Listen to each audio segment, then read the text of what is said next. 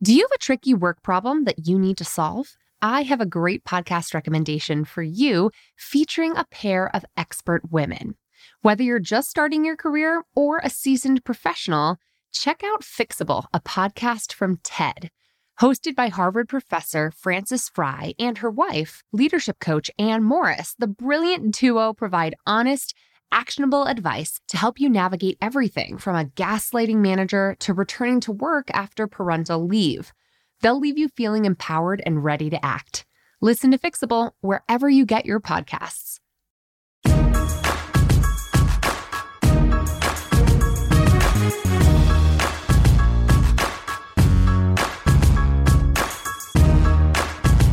Hey, and welcome to the Bossed Up Podcast, episode 206. I'm your host, Emily Aries, the founder and CEO of Bossed Up, and I'm so delighted to have on today's show one of our featured Bossed Up Bootcamp trainers who will be joining us later this month at our San Francisco Bossed Up Bootcamp on March 21st and 22nd. I can't wait to bring bootcamp to the Bay Area, where it is just teeming with women who are on the rise and looking to develop their management and leadership skills. Now, my guest today, Michelle King, has so much to share when it comes to advice for first-time managers and how to really think about being the best people manager possible.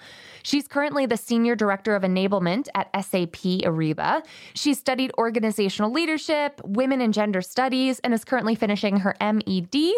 Michelle is an educational technology expert, mindfulness instructor, mentor, professional coach, author, and speaker, and a total all-around boss. Michelle, I'm so delighted to not only be seeing you at Bossed Up Bootcamp later this month, but to have you on the Bossed Up podcast. Welcome.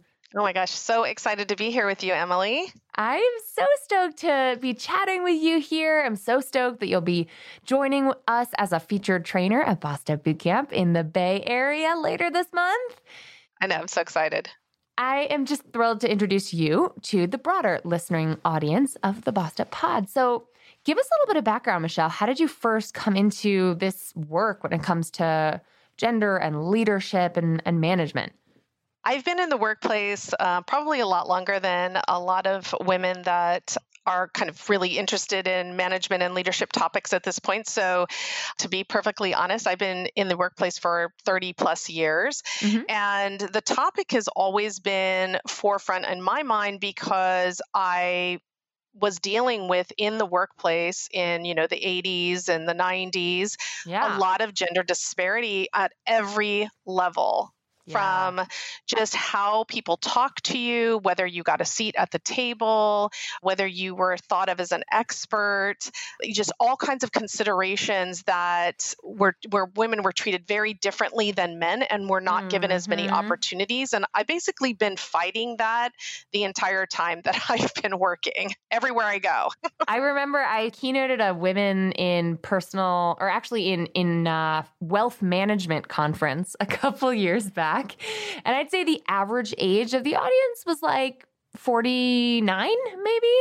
And after my keynote, which was very well received and went great, these women just regaled me with stories of the 80s on Wall Street. And they were like, oh, honey, let me tell you some more stories. And then they proceeded to drink me under the table. So I feel very grateful for the battles we're waging today, which are still important. Yeah. And to be honest, I'm so proud of women who are younger than me and the tenacity they have, the ability to see what's been going on and really stand their ground and fight for the continued progress for women and their ability to band together, which really was a big problem back in the day because there were so few women. It just felt so competitive. Yeah. There just wasn't solidarity, which is something I stress when I speak to women all the time is you still need solidarity. Absolutely. Yeah. Absolutely. So tell me a little bit about your work. Yeah, so I do a lot of different things in reality. For my sort of day job, I work as an enablement manager, which is a fancy way of saying that I have a team of instructional designers that provide training for the customer support organization inside a software company. And their job is to really work directly with their global organizational leaders to ensure that they're creating training that's effective for helping onboard and sustain the workers in their ability to understand what's happening with the software because software changes constantly, right? So there's all these updates. So it's a very active and engaging job to have and you have to be very flexible and innovative and creative to do this job. So I have a team of 7 people that I manage that do a variety of those things. And then in addition to that, I have my own company called Inspiring In, which is a coaching company. And I also do leadership and management training as well. Yeah. That I do coaching at work. And I'm a diversity and inclusion ambassador at work. And I'm also a mindfulness instructor. That's a long resume. I love it. A lot of different strengths you bring to the table. And I just have to give a shout out to instructional designers for a moment because as someone in the training and development space, I have such love for people who know how to put together great curriculum, which is why I think you and I get along so very well. It's an art and a skill. Definitely. Yeah. So today I want to chat about really what it takes to step up as a manager and as a boss. A lot of women who are joining us at Boss Up Bootcamp this year are striving to get to that next level, that first promotion into management, which McKinsey and Company has recently called the broken rung of leadership, because that first promotion from being very good at your job to being very good at managing others who are good at their job, it still goes disproportionately to men. For every 100 men who are promoted into their first management role, only 72 women are given the same opportunity. So they've really identified that area in the overall gender hierarchy in organizations as an area that needs significant improvement and focus. So tell us a little bit about what you will be sharing at Boss Up Bootcamp about being a great manager when it's your first time in that role. Yes, that is such an incredibly great topic. In fact, a lot of women I coach at work, they are first-time managers and they don't get a lot of support from their managers on how to do their job well. And they come to me because they're in a bit of a panic because they want to do well, but they just haven't had any support or really any structure provided for them to understand what that means. So we've always sort of operated in this structure of trickle-down management. And we know trickle-down economics doesn't work, and neither does trickle-down management. Yes. So if you basically have a manager that everyone is following, and then they're sort of setting the tone for how you're supposed to manage, then it just trickles down to other people. And if they're not a good manager, then you end up with a whole structure inside an organization with a bunch of managers that sort of behave the same way. So the first thing I would say is really understanding what it means to manage people. So if you want to be a people manager, and some women want that because of course that is a way to sort of move up in a company, you have to be a people manager to really gain any clout. And that is still true inside of organizations. Absolutely. But what do you do to get there? Which, by the way, is such a different skill set than being great at your job. Yes. You know what I mean? It's like we spend all this time perfecting, performing, and pleasing in school. And then we get out, and it takes us a while to realize that the skill set for being good at your job is completely different than doing your homework. And then we figure out how to be great at our jobs and try to master some craft in our workplaces. And then if you want to keep rising in your organization, you've got to figure out a whole different skill set. I can understand why people get tired. Not everybody wants to be good at management. Absolutely. And so the first thing I would say is if you want to become a people manager, if this is really one of your goals, is to talk to other people managers, ones that you admire. So start to network and find other people in the organization that when you talk to their direct reports, they say, oh, wow, I really love my manager. And then just get some time on the calendar with those with one of those people and just say, I'm really interested in becoming a people manager, and I've heard you're a really great people manager. I just want to know, what is it that you feel that you do that would be beneficial for me to learn? It really creates two pathways for you. First, networking, which I cannot emphasize enough how important networking is. And I don't mean going to an event and networking. I mean continual networking in your organization. Finding other women who are doing what you want to do and asking them to be a mentor for you. I've done that. I met a woman at a conference I was at. She worked for the same company as I did. I thought she was incredibly impressive. And I just sent her an email after the conference and said, hey, would you be willing to mentor me? And she said, sure. So I started really talking to her about how she got to where she was, and started really developing that skill set. And I will tell you, the first thing advice I would give you is don't ask for permission. So a lot of women are waiting for someone to go, wow, look at how great you are. Let's make you a manager. You have to start going out. I just listened to your branding podcast, by the way, the branding episode you did, which was superb, by the way. Yeah, thank you. And one of the things she talks about in that branding episode is about really setting yourself up for success by deciding who you are and being able to have a good elevator pitch. So when you go to people, you don't want to hand them your resume. You want to tell them what you can do for them. Totally. And just tell a story of any kind, really. People like stories. People like people. And I love what you're saying, because it's sort of, a lot of women are looking at grad school, at business school, at what degree do I need to get that gives me permission to get a promotion? Yes. And I am so anti that. I think I've actually refused to have graduate programs sponsor this podcast that have asked.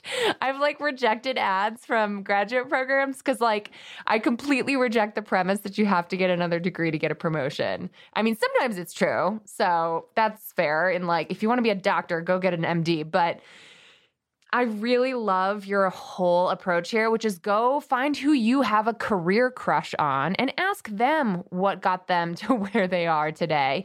And maybe it's just taking responsibility for self-education a little bit.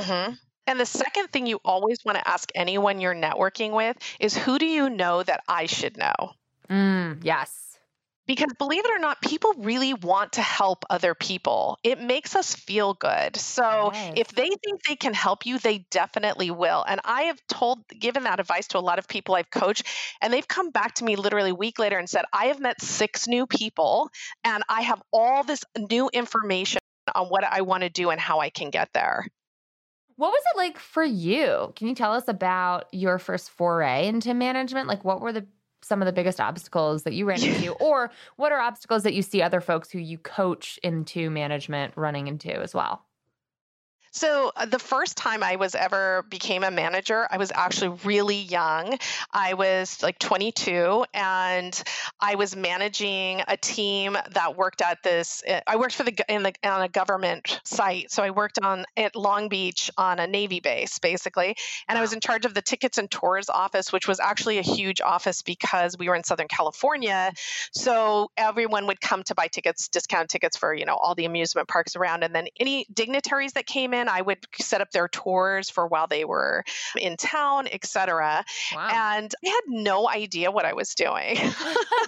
That sounds familiar. So fortunately for me, it was very structured work and very task-oriented work. And really the responsibilities that I had were very separate from the responsibilities of the people that I was managing. So they were really working the desk and bringing people up and keeping track of tickets. And I was really in charge of more of the business side of it, making sure my inventory was correct and knowing what I needed and setting up tours, et cetera. So it was very separate. And I felt like I learned some things about dealing with people when they're having challenges from that job, but I didn't get enough experience at really managing a team. And so that was kind of interesting. And I felt like I had that experience. And so then when I went into my next position where I was managing a team, that was a whole different experience where we were working together, similar to what I do now, where we work as a team together. Well, I want to stop you right there for a moment, because this difference came up on the recent trainings I hosted about what women managers need to lead, which based on popular demand, we're actually bringing back on March 9th. I'm hosting it twice more. So I'll drop a link in today's show notes for more information on that. But this difference between being a great manager versus being a great leader came up. That's right. It sounds like exactly what your experience was, which is, managers stay focused on the work, on the tasks, on the delegation, on the project management, and leaders are really focused on, like you're saying, the people management, the relationship management, trust building. And that is in some ways a lot harder, I would say. Way harder. Right. So what we tell people managers is if you're a true people manager, so you're a true people leader, I should say, not just a manager where, yes, you have to deal with some of the challenges that come with managing people in general and scheduling and things like that, or, getting tasks done. But if you're a true people leader, your job is the people. Totally. That's your main job. Making sure your team is good. They know they have what they need to get their jobs done effectively. They feel supported. And I always tell new managers that come to me, your first job in becoming a new manager, your first job as a new manager, I should say, is creating psychological safety on your team. Yes. That term has come up for me more and more lately. And just to clarify, although it comes up on another episode on the podcast, I want to hear your sort of definition of that. What does psychological safety really mean? Yeah. So where this comes from, by the way, is just to backtrack a little bit, is that Google did a study where they said, we're going to figure out, because we're Google and we have analytics up the wazoo, we're going to figure out how to make the perfect team. So they thought, well, maybe it has to do with, the skill set of the people or the temperaments of the people or the cultures of the people or the manager and how they lead, et cetera. So they went out and they did all of this testing. They talked to people, they surveyed people, and they came back and they said what they found surprised them because some of it was really obvious, right? It was like, expectations are set really well and everyone understands what they are. It's one of the examples, and I'll talk about expectations in a little bit. But the number one thing that people said made a great team was psychological safety. And psychological safety to me is that the people who work with you feel always two things. One, that you are on their side, even if things are difficult, that we're in this together. And secondly, that they can come to you with anything, that they are able to be vulnerable with you. If they're having a struggle, they can come and talk to you about it. So the third component, so the two I was mentioning before were that you need to make sure that the people on your team feel that you're on their side. Yes. And so you've got their back. Number two, they need to feel as though they can come to you with anything and that you're going to listen and be compassionate. But the third thing is there also needs to be psychological safety on the whole team. So it's creating a team atmosphere where people feel safe taking risks and being vulnerable in front of each other. Right. And that was the number one thing they found. And I personally have found the same thing. With my team, I have we call a distributed team, which means that I have a couple of people that work in an office that is on the other side of the country from me. I have people that are in Texas, Denver, Colorado. I have one of my direct reports is in Denver, Colorado, actually. Nice. And then I have a couple of people in California, and I did have one person in Prague when I first started. And so when you're talking about distributed teams like that, and you're managing a distributed team where everything you're doing is online, creating psychological safety in the very beginning is so critically important to getting anything done effectively. See, we seriously need to have you back on the podcast to just talk about managing virtually, because I've been speaking about assertive communication at work for years now. And a lot of my corporate clients call me back and say, yes, and how does this apply to email or Slack? Because we're supporting virtual teams. Like, how do you create psychological safety virtually? Really, it has to do with the way that you interact. So, and I can talk all about that on a different podcast too. Seriously. But, everybody, when every person that goes to work to stay where they are, and trust me, when I coach people, these are the things that come up all the time. People need to feel like their work matters. So one of your jobs as a leader is to make sure that whatever they're doing, that person thinks that their work matters. They can see the direct connection between what they're doing and how it relates to the larger group and the organization. And a lot of leaders just skip over that entirely. Right. So how do I know what I'm doing every day means anything? Yeah, I was going to say meaning matters, right? The why matters, the purpose matters. I know a lot of folks who get burnt out not because of overwork, but just because of a lack of purpose behind their work. That's right. And just the nature of scale, large scale organizations, it gets tricky to see the end user on occasion. So when you're working for these big global institutions, one of the practices here at Bossed Up that we've done to try to distribute the impact, which Bossed Up's a teeny tiny company, so the impact is usually a lot closer than working for a large, multinational corporation. But I realized that I wasn't actually sharing with my team, who until recently was all virtual, when I got a really great email or when I got a really great DM on Instagram from someone whose life was changed by a podcast or one of our free guides.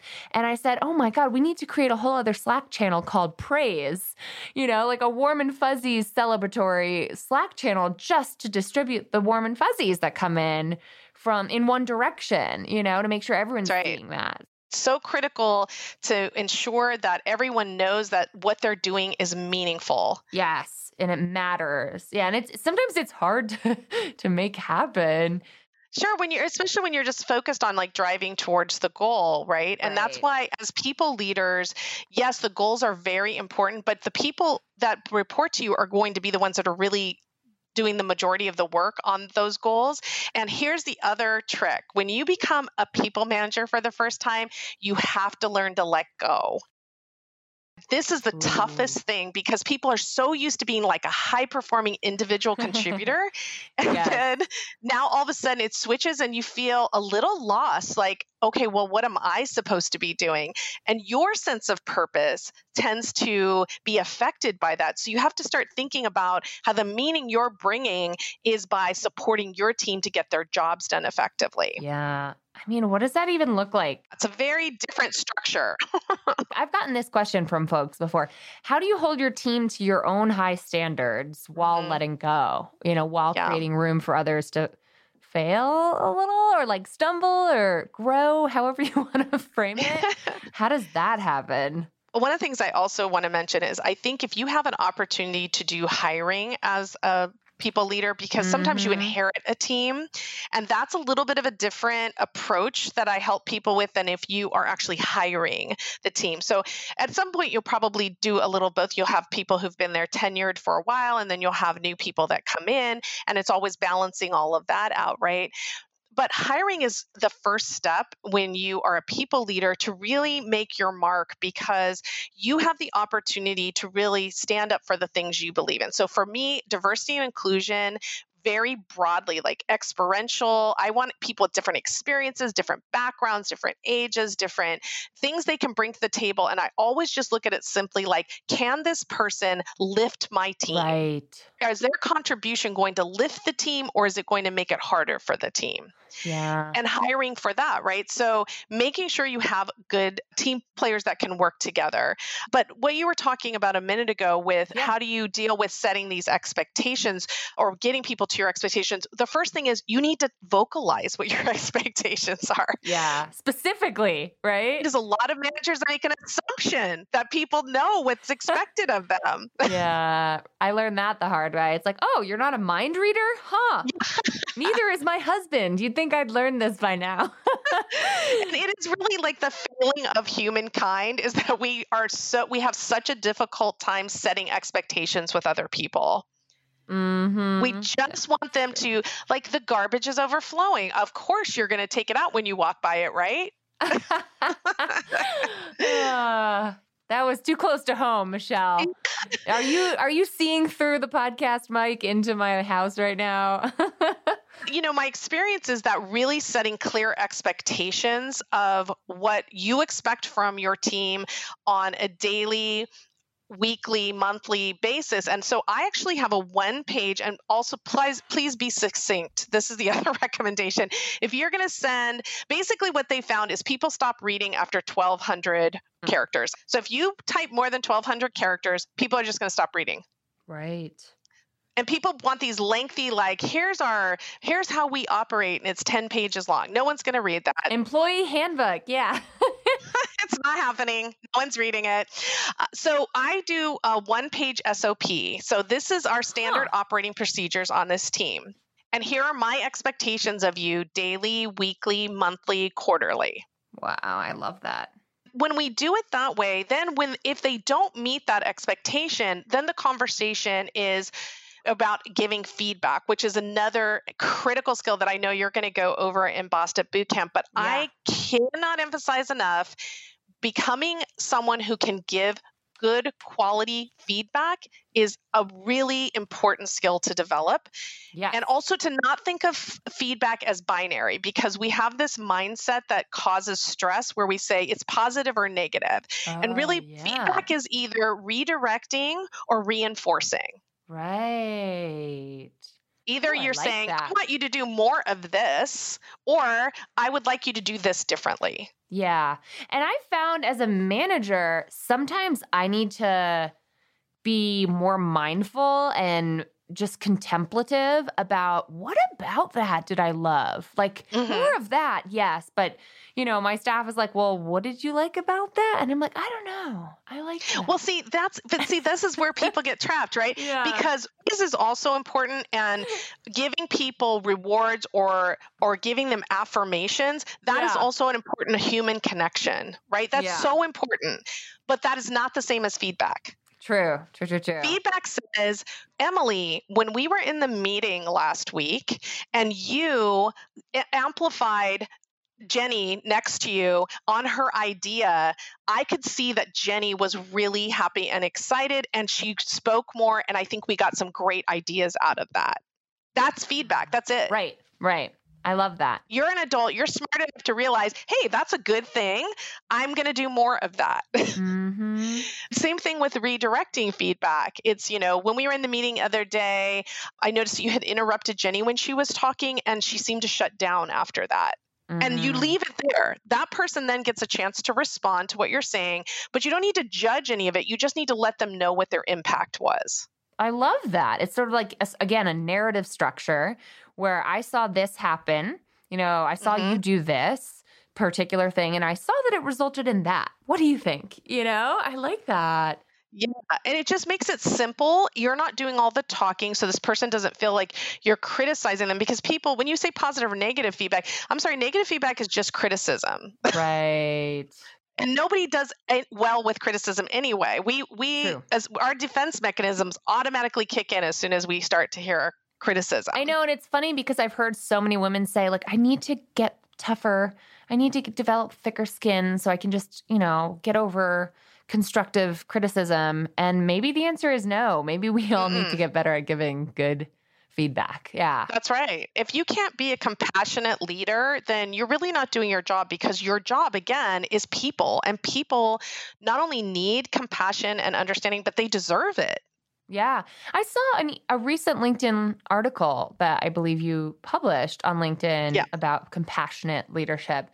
I'll link to it in the show notes, but can you give us the top lines, like the headline of that? What was that all about? Well, I was giving an example just of times in my life where I've had managers who weren't compassionate, and how for me, it led to basically me leaving that role, because I would say, I'm so frustrated. And my manager would say, well, just don't be frustrated. That always works. That's like when Brad tells me to calm down, which I always say, in the history of the universe, no one has ever calmed down as a result of being told to calm down. No, right? No, exactly. So, when somebody says to me, I'm really frustrated, I say to them, well, how can I help? And then from there, we can have a conversation about it. But if your initial response doesn't have compassion, then what happens is that person starts to shut down or feel defensive, because this person's coming to you with vulnerability. They're saying, I'm struggling right now. And for you to say, well, just don't struggle. It's like, they're at the bottom of the well and you're like, how's it down there? Yeah. Hope you get out. I know. That's so it's just not effective. So I find that when you're compassionate with people, then they open up more. And actually, you can have a conversation about how to resolve their frustration, because sometimes it's like, I'm just overwhelmed. I have all of these tasks I need to get done, and I don't know how to prioritize that. Okay, well, then that's a conversation about maybe prioritizing, or maybe looking at, are they overloaded and do we need to shift some work around? Yeah, absolutely. All right, Michelle, I feel like I could seriously talk to you forever on this podcast. I have to cut it off at some point because I got to let you go. And I want to save it for Bossed Up Bootcamp too. But it is so clear you've got so much to share with our bosses.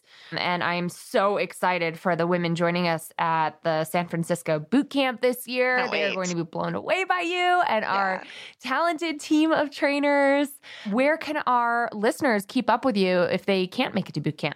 Sure. So I'm on Instagram, Facebook, and Twitter as Inspiring In. If you look actually at Coaching for Growth on Facebook, you can find me. I'm Inspiring In on Twitter and also on Instagram. So Awesome. You can find me any of those places. I just actually started TikTok. Oh my God. I'm just consuming all the TikToks in the world and I'm fully addicted. It's so fun. It is so fun. Well, I will drop links to all those relevant profiles in the show notes. Thank you so much. Really looking forward to coming to boot camp and talking about all of these subjects that are near and dear to my heart. So thank you so much for letting me this opportunity to meet and talk to these amazing women that are going to come to this boot camp. I'm so thrilled to have you. Thank you. To find today's show notes, head to the Bossed Up blog at bossedup.org/episode 206 and weigh in at the comments section below with your feedback, thoughts, and questions for Michelle or me. And now it's time for this week's Boss Move of the Week. Today's boss move comes in from Joanna in the Bossed Up Courage community on Facebook, which, by the way, if you haven't joined yet, head to our show notes to get the link and join us there. It's been called the best place on Facebook by more than a few members. Now, Joanna's boss move is a total entrepreneur boss move, but it is also a bit coded. So I'm excited to celebrate her success, but I'm also eager to get more details from her when she is able to share. But here's exactly what she shared. Quote, "Y'all, nearly 5 years ago, I went for a walk with two dear friends and colleagues. We were sharing frustrations about where we saw brokenness in the systems we're part of and dreaming of what it would mean to build an alternative. At one point, I noticed them looking at each other meaningfully, and then one of them turned to me to ask, 'Joe, if this could be your job, would you want it?' Without hesitation and with complete clarity, I said yes, 100%.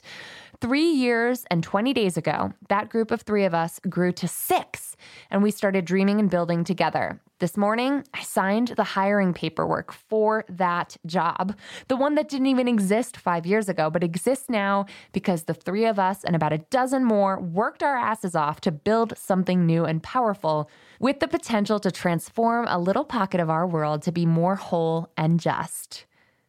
Now, I don't really know what exactly this job is, because she goes on to say how, it's not wholly public yet, so we'll have to stay vague, but this seemed like a good place to celebrate some hell yes news. And she goes on to say, "I didn't do it alone, but damn it, I did it." And I am, first of all, intrigued, Joe. What an intriguing boss move. And second of all, frankly, I know exactly how you feel. This year at Bossed Up, we've been bringing on team members who I've worked with for a long time in a very part-time way in a full-time capacity. And it is both a little terrifying and extremely exhilarating to be on such an entrepreneurial adventure with people you love, right? With people you believe in, you respect, you want to work with, doing work that you truly believe can change the world. And even if it's just in our little corner of the world, who cares, right? This is a cool little corner, and I want to make this little corner excellent. And I just want to send my heartiest of congratulations your way, Joe, because I know exactly how this feels. I'm elated for you. I'm excited for you. And I cannot wait to hear more. I wish you and your colleagues all the success in the world. And it sounds like the world could use you. So let us know more in the Bossed Up Courage community. And in the meantime, we'll keep cheering you on. Now, if you have a boss move to share, even a vague one, we want to hear from you. Call it in and bring voice to your own success by leaving a voicemail at the Bossed Up hotline, 910-668-BOSS or 2677. Or you can always record a voice memo and email it in to us at info@bossedup.org for inclusion as well. Or head to the Bossed Up Courage community and get your brag on, girl, because we love cheering you on there. That's all I have for you today. I can't wait to see some of you at Bossed Up Bootcamp this month, I should say, at the end of this month in San Francisco. If you need our support in securing sponsorship from your employer or want to talk with us about our installment plan options, head to bossedup.org/bootcamp to learn more, and you can download a pre-written approval letter template and our Bossed Up Bootcamp brief, which is a persuasive pitch deck that we've created for you, thanks to Ellie and her beautiful graphic design skills, to really help make the case as to what the ROI is on Bossed Up Bootcamp.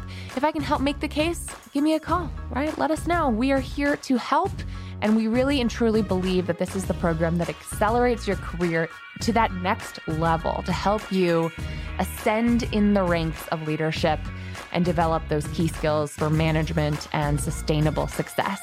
In the meantime, y'all, keep bossing in pursuit of your purpose, and together we'll lift as we climb.